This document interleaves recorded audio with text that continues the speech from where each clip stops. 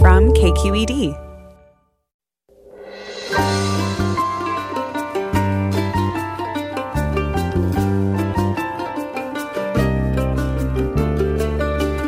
From KQED Public Radio in San Francisco, I'm Mina Kim. Coming up on Forum, Uber and Lyft say they'll be forced to suspend their operations tomorrow if a court order isn't delayed. The ride-hailing companies say they're unable to comply with a judge's ruling earlier this month that ordered them to reclassify their drivers as employees by today under state law AB 5. We'll look at what's at stake. First, though, we'll check in on the wildfires raging in Northern California. They grew overnight and have forced thousands to flee their homes, with thousands more on alert. We'll also look at the impact the fires are having on air quality and how best to protect your health. That's all next on Forum. Join us.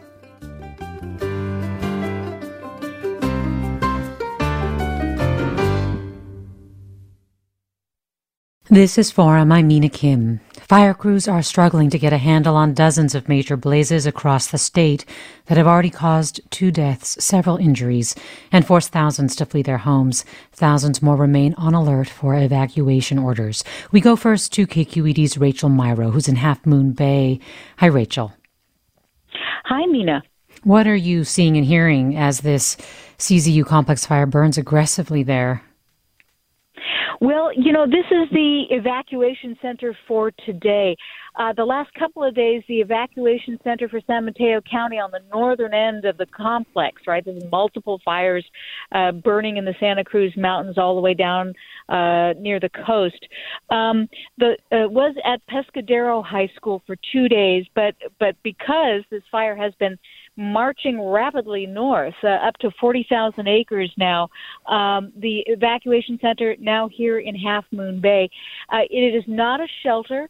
People coming here are being referred to hotel rooms because of the coronavirus pandemic. Nobody wants to be in a congregate area indoors with a bunch of other folks.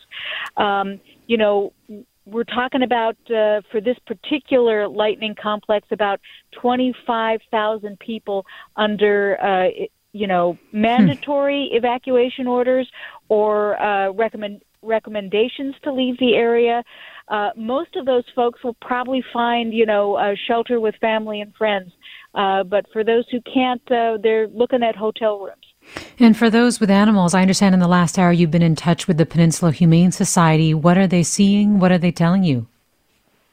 Well, so they've got 2 shelters at the ready, one in San Mateo at Coyote Point, another in Burlingame. They're taking small animals, not livestock. That may sound kind of funny when you think, San Francisco Bay Area, but there are a lot of rural communities here in this part of the Bay Area. And so if you've got a horse or a llama, the Peninsula Humane Society can't help you, but if you have a cat or a dog that you might want to shelter with them for up to a month, you might want to give them a call. Also, they're at the ready with food and supplies for people who might find themselves outside of their homes, needing to feed dogs and cats and rabbits and the like. And as you mentioned, yes, rural areas and also woodland areas, it can be quite rugged. Can you talk about how the terrain is complicating things for firefighters there? This is a huge, massive area, like the other lightning complexes that we're seeing. And a lot of it is parkland. We've heard about Big Basin losing its headquarters to the fires here. A lot of the parks are now closed. Google is trying to update, its maps to communicate with phone users, when they are approaching an area that is actually closed off because the firefighters need the freedom to be able to move around. A lot of the roads are small. So, again, if you're listening to this and you're thinking, I'm just going to wait it out until I see flames coming at my house, better to leave early because you want these small mountain roads to be open for emergency personnel. It's very dry terrain, Mina. This is an area of the Bay Area which has not burned in 50 years. So it's not just that, it's been hot and dry here for the last year. It's that there's just a huge amount of fuel for these fires.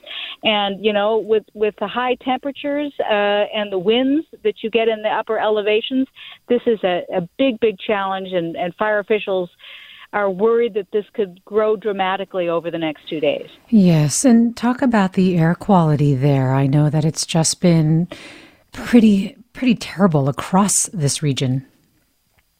Well, it was horrendous on the peninsula yesterday, and then overnight we had blessed relief, at least for us locally, in that we got some clean air.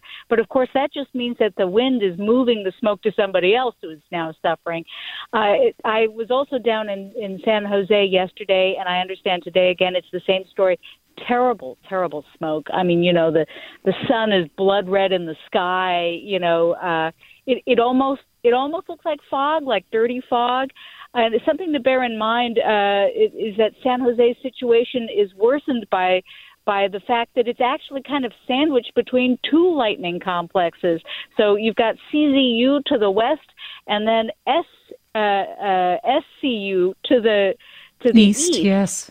And so it's just, breathing there is no fun.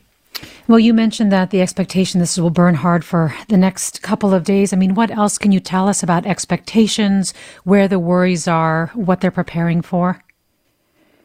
Well, one of the things that's just unnerving to hear as you listen to the press conferences in the morning and at night is how much resources are stretched thin.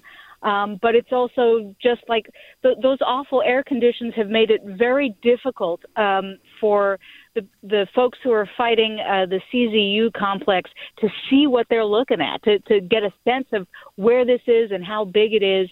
And so the good news about the air quality improving overnight was they were able to get aircraft up this morning and gauge where they are. So that's a positive. You can't fight what you don't know is happening. Yes. So at least that's an improvement. But yes. It's just, resources are stretched thin of every kind. So we're all going to have to stay alert and hunker down. And especially you, Rachel, please do stay safe out there. Of course. KQED's Rachel Myrow. Thanks for the report, Rachel. Thank you. We're joined now by Danielle Venton, a reporter for KQED Science, who's been following the LNU complex fire burning in the North Bay. Hi, Danielle. Hi, Mina. And what can you tell us about how things have progressed there?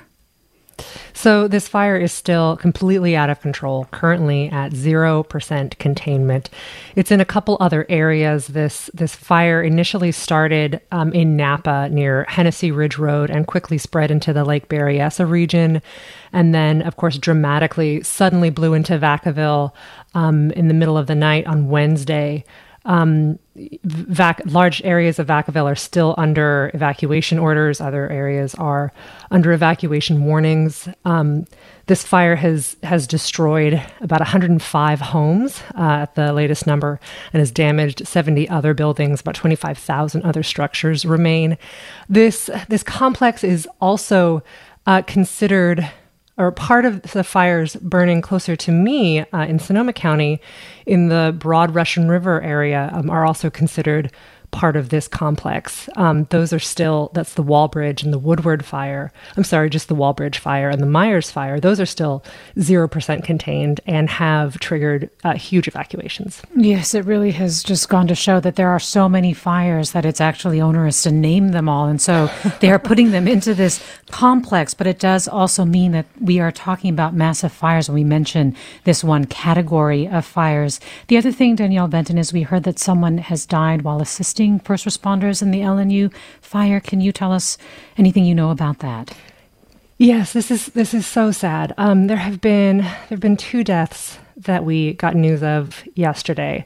One was a PG&E worker who was killed in the course of assisting fire efforts near Vacaville. His name is not being released. He was helping first responders by clearing an area near Gates Canyon. He was clearing that area of electrical infrastructure to make that safe, but he was found unresponsive in his vehicle and was pronounced dead at a local hospital. Yesterday, we sadly also got news that a helicopter pilot died in a crash while fighting a fire in Fresno County, and he was on a water dropping mission. His name is also not being released. Fortunately, he was the only person in the helicopter during the crash, but it is incredibly sad to lose two people. Yes, and we also keep hearing of injuries as a result of this fire as well. And so definitely just such dangerous conditions out here as these fires seem to just go off in multiple directions at once, really complicating efforts for firefighters to be able to get a handle on them. Wondering if you know anything about how the fires, sort of the ripple effect that they're having on other things, say on schools, on medical facilities, things like that? Yes, absolutely. There are widespread school closures in Sonoma County and in schools near Vacaville. Normal medical services that are crucial right now, like COVID-19 testing, have also been suspended because of this crisis. I can tell you this has already been an active fire season, but these fires, just the number of them that have sprouted up all at once because of those incredible lightning storms we saw, have just stretched resources so thin. I've been listening to the fire scanner and hearing some of the dispatch chatter for the fires near me. And a couple of times I have heard dispatchers say, I'm sorry, I don't have any resources I can send you right now. It's going to be a bit of a wait. So we are just in this unprecedented time of crisis right now in the state. We're getting the latest on the California fires with Danielle Benton, reporter for KQED Science. We were joined earlier by Rachel Myro, a reporter for KQED as well, who is in Half Moon Bay covering the CZU Lightning Complex fire. And we invite you, our listeners, to join the conversation. Tell us how you are being affected. We're also going to be talking about the effects on air quality and what you can do to protect yourself. So if you have questions about that as well, the number to call, 866-733-6786. Again, 866-733-6786. You can also reach us on Twitter or Facebook. We're at KQED Forum, or email your questions to forum@kqed.org. And Danielle Benton, you were mentioning just the number of people who have had to flee their homes, people who are on alert for evacuation. I mean, we're hearing, of course, officials saying that residents should have bags packed, the noses of their cars pointed out of their driveway. Is there anything else that you can give in terms of advice for people who are waiting just in case they do get that evacuation order? I mean, absolutely. There's a set of things that you can pack in a go bag ahead of time, and then there's things that you want to grab out the door as you're walking out the door. Everyone should be prepared for the possibility that they would need to evacuate. And KQED has a good resource on that as well if people want to find out what it is that they should be packing in their go bag. On our website, kqed.org, it says what to pack in your emergency bag with COVID-19 in mind. We'll have more after the break. I'm Mina Kim. Stay with us.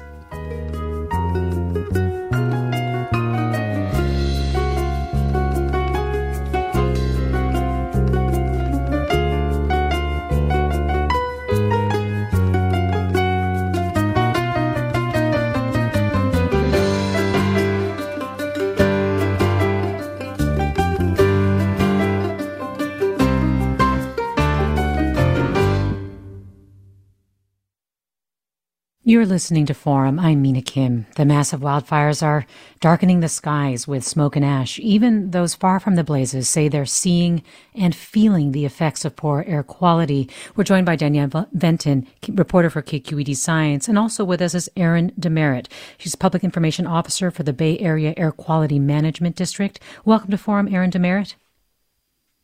Hi. Thanks for joining us. Also with us is John Baums, a pulmonologist at San Francisco General Hospital, professor of medicine at UCSF, and professor of environmental health sciences at UC Berkeley. Thanks for being with us as well. My pleasure.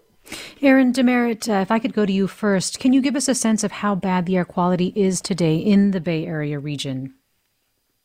Sure. So air quality is differing in from region to region. This morning, air quality from San Francisco down to the peninsula is much improved from yesterday, with air quality in the good to moderate range there, as breezy onshore winds allowed air quality to improve along those areas overnight.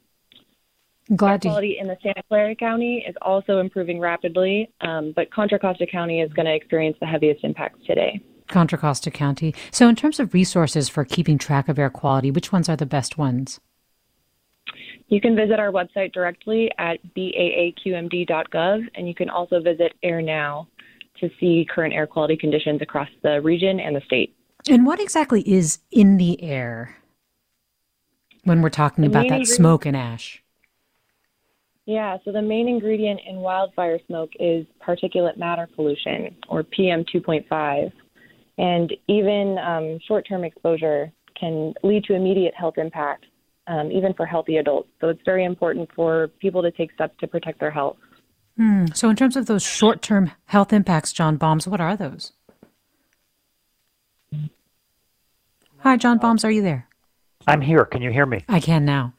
Yeah. What's best known about PM 2.5, those fine particles that were just mentioned, is that they can travel down into the deep lung, and they can cause inflammation there and also impede the ability to fight infection. So what's best known about wildfire smoke particulate matter is increased risk for people with pre-existing respiratory disease, so exacerbations of asthma or chronic obstructive pulmonary disease, that's chronic bronchitis and emphysema, and also increased risk of lower respiratory tract infections, that's acute bronchitis, infectious bronchitis, or pneumonia.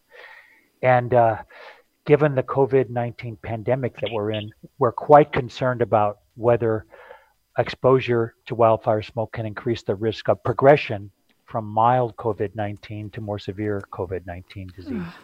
Wow, that's concerning. Let me go to Mackenzie in Mill Valley with a question. Hi, Mackenzie. Hi, I am wondering how essential workers can stay safe today if they're working outside. People working outdoors, Dr. Bombs. Yes, well, Cal OSHA passed an emergency rule last year to try to protect outdoor workers during wildfire smoke episodes. And so when the air quality index reaches 151, which is unhealthy for everyone, that's when employers are required to offer N95 masks to their workers. So that would be all workers that are working outdoors. And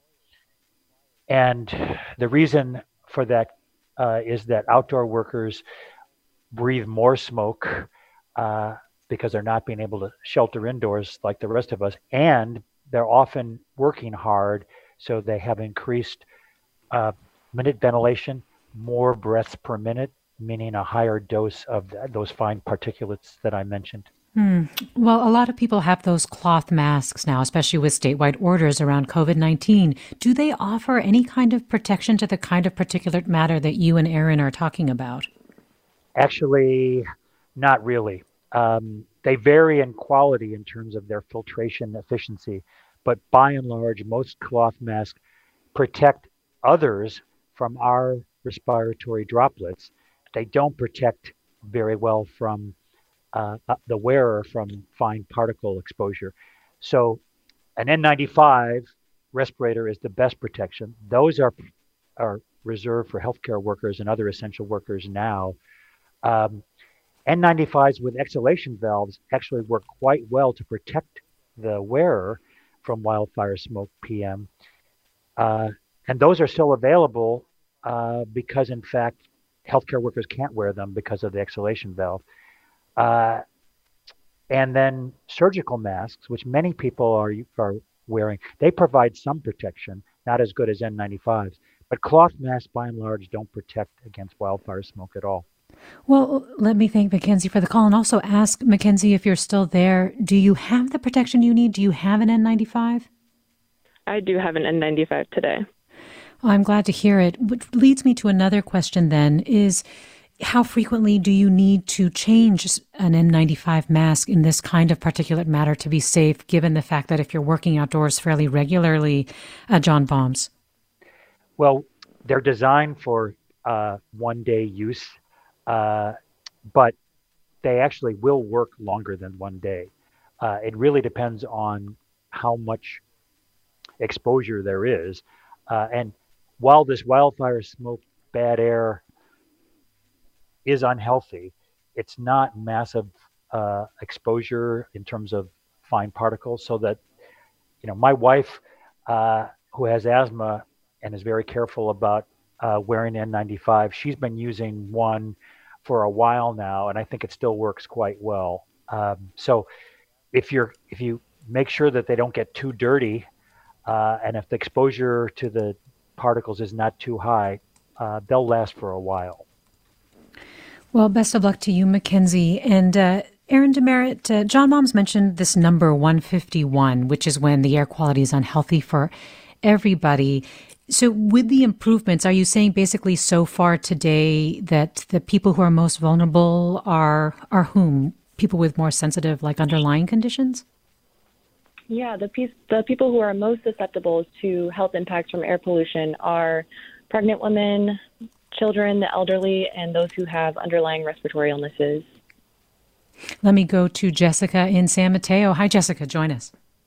Hey, thank you for having me. Sure. What's on your mind?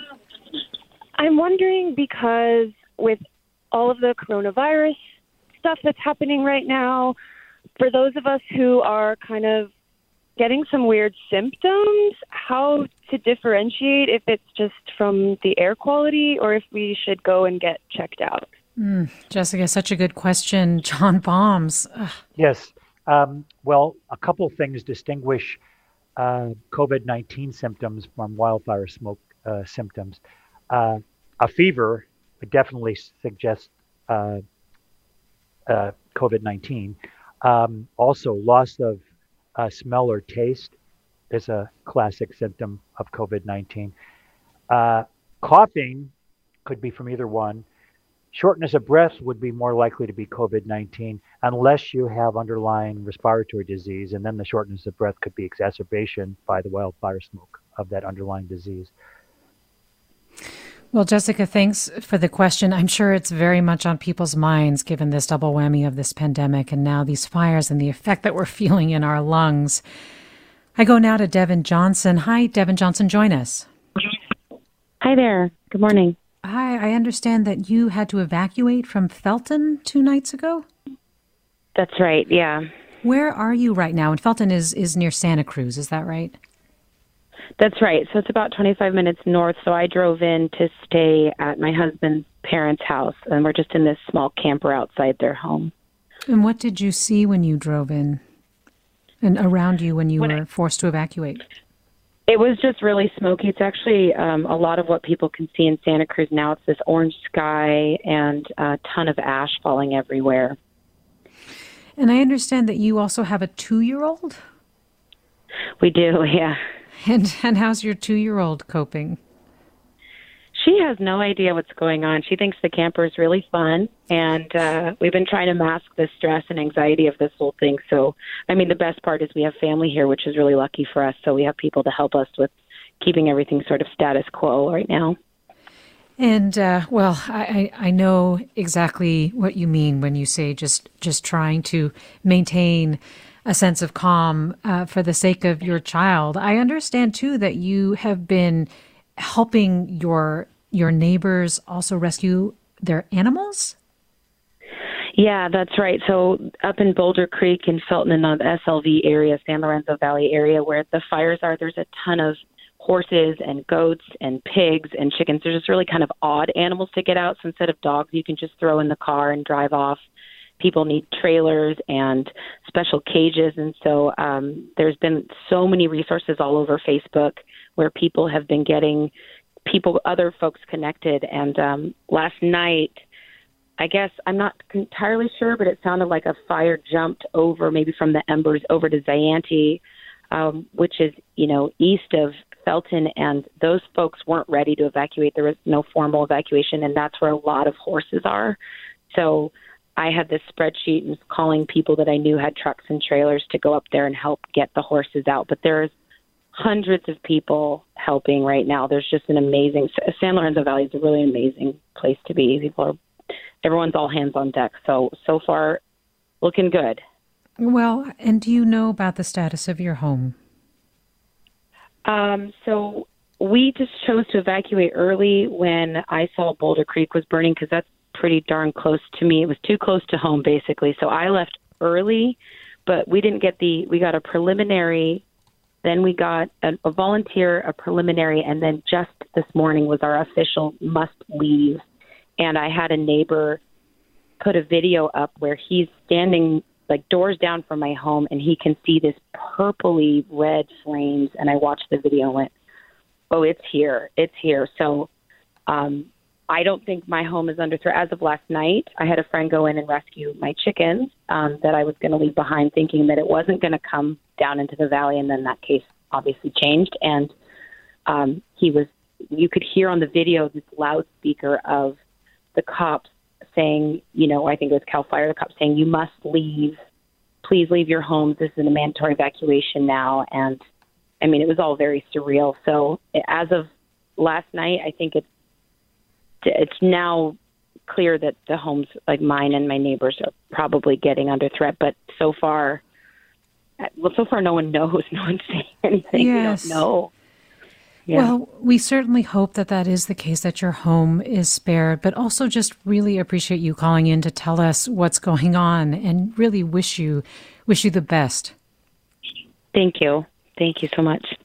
We're talking with Erin Demerit, Public Information Officer at the Bay Area Air Quality Management District, John Baums, a pulmonologist at San Francisco General Hospital and a professor of medicine at UCSF and professor of environmental health sciences at UC Berkeley, and Danielle Benton, a reporter for KQED Science. You, our listeners, are also with us. Oh, I think we just lost our call that I was just about to go to. But this was somebody who was asking Erin Demerit, who is in Santa Cruz, about a place where they could go because the air quality there is pretty awful, or a good resource to see where they can go to get to cleaner air.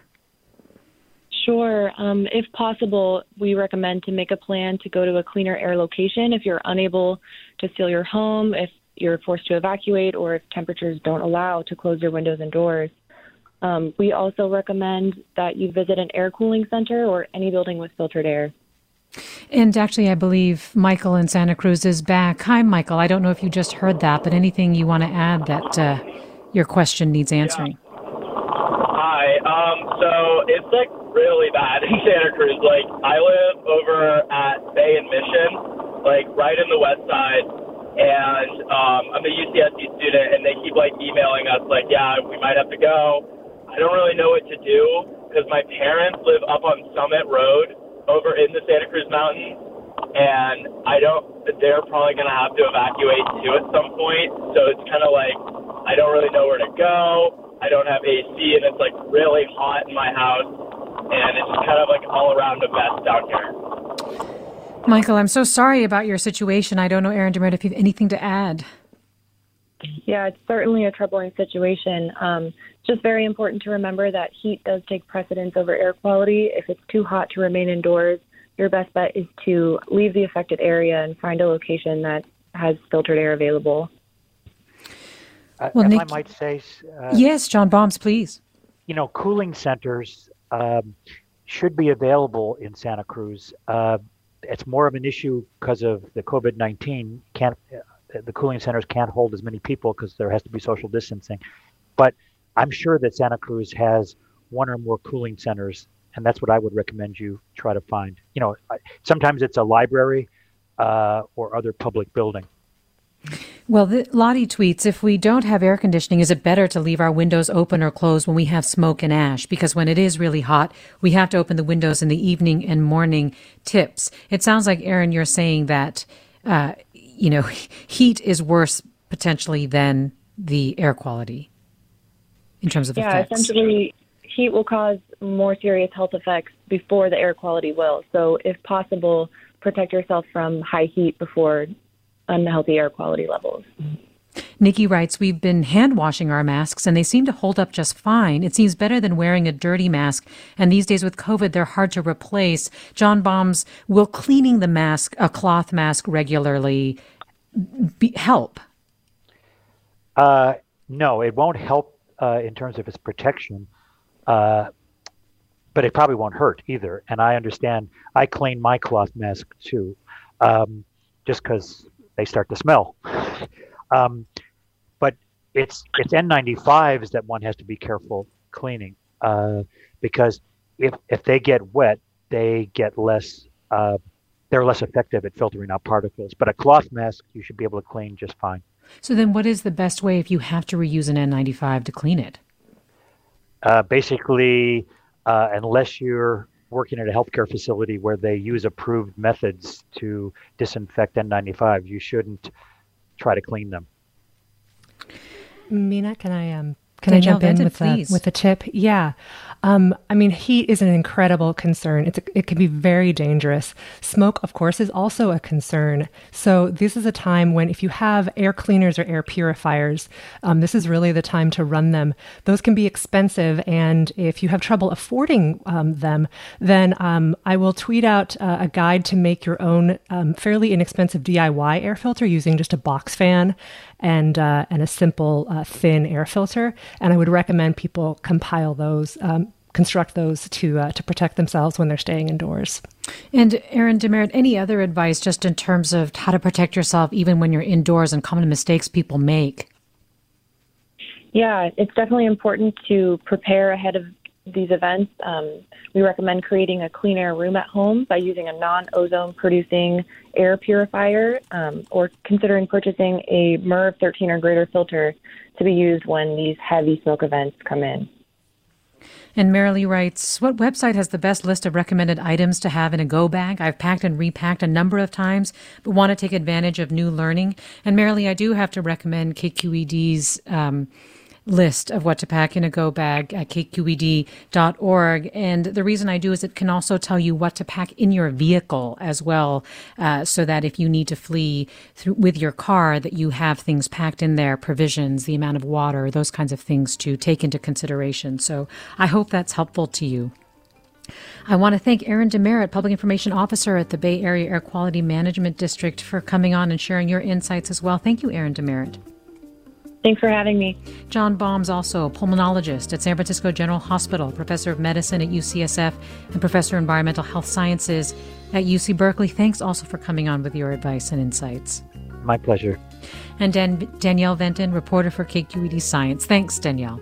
Thank you, Mina. Thanks to our listeners for their questions, their comments, and also their stories. We are with you. Stay safe and stay with us.